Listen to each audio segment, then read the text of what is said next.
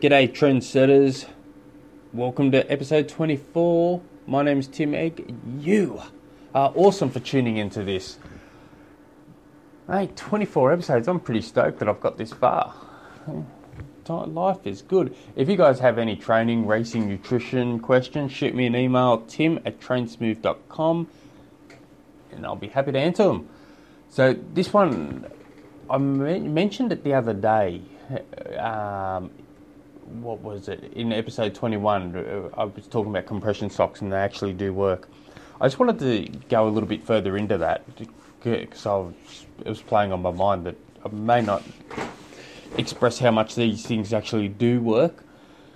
So I went through a period of 3 months of wide range of tests, of trialling different kinds of compression socks, calf guards, brands, different sizes, males, females, cheap ones versus expensive ones. I did a huge wide range. I got a few for free sent to me because I was harassed a lot of the companies saying I want to do a bit of an article. I don't even know if that article exists because it was on an old website. But I also purchased a lot. So my findings were very surprisingly impressive. Now, what I found with calf guards did not revert to compression pants. Unfortunately, I thought I had good results with compression socks. I bet compression pants would do the exact same. I didn't get the same sort of results as compression socks, but I probably didn't go into the same sort of level of experimenting with the full pants as I did with the socks. But yeah, I was quite disappointed with the full length compression pants. But with the socks, just to give a bit of a background, so I tried calf guards. I've tried a couple of different brands. I've tried small ones, big ones, tighter ones.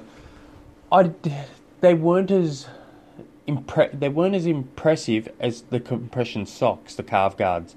Though I did find them useful in runs, in particular running on the road, hard surfaces. I just thought my calves felt a lot eased and more fresh towards the end of a long run with calf guards. But I didn't see massive benefits. There were some slight ones, but nothing to write home about in relation to recovering after a session. Now with compression socks, there were some real cheap ones I tried that worked well, but the ones that worked really, really well were the female ones. Now, unfortunately, I can't talk so much from the female side of things because I'm tried it from a male's point of view. But I'm a large, so I tried male large and I've tried female large, and I found the female large being tighter. It works so much well. Now, I did days where I wiped myself out in training. I put one calf guard on and no calf guard on the other leg. Compression sock on one leg, no compression socks on the other. And it was wildly different, the recovery rate. I'd call it 20-25% difference between legs. I also tried large males versus large females on one leg, and then the females one would recover faster. This is all on me working off feel and giving everything a ranking between 1 and 10, how it would feel, what leg, certain times of the day.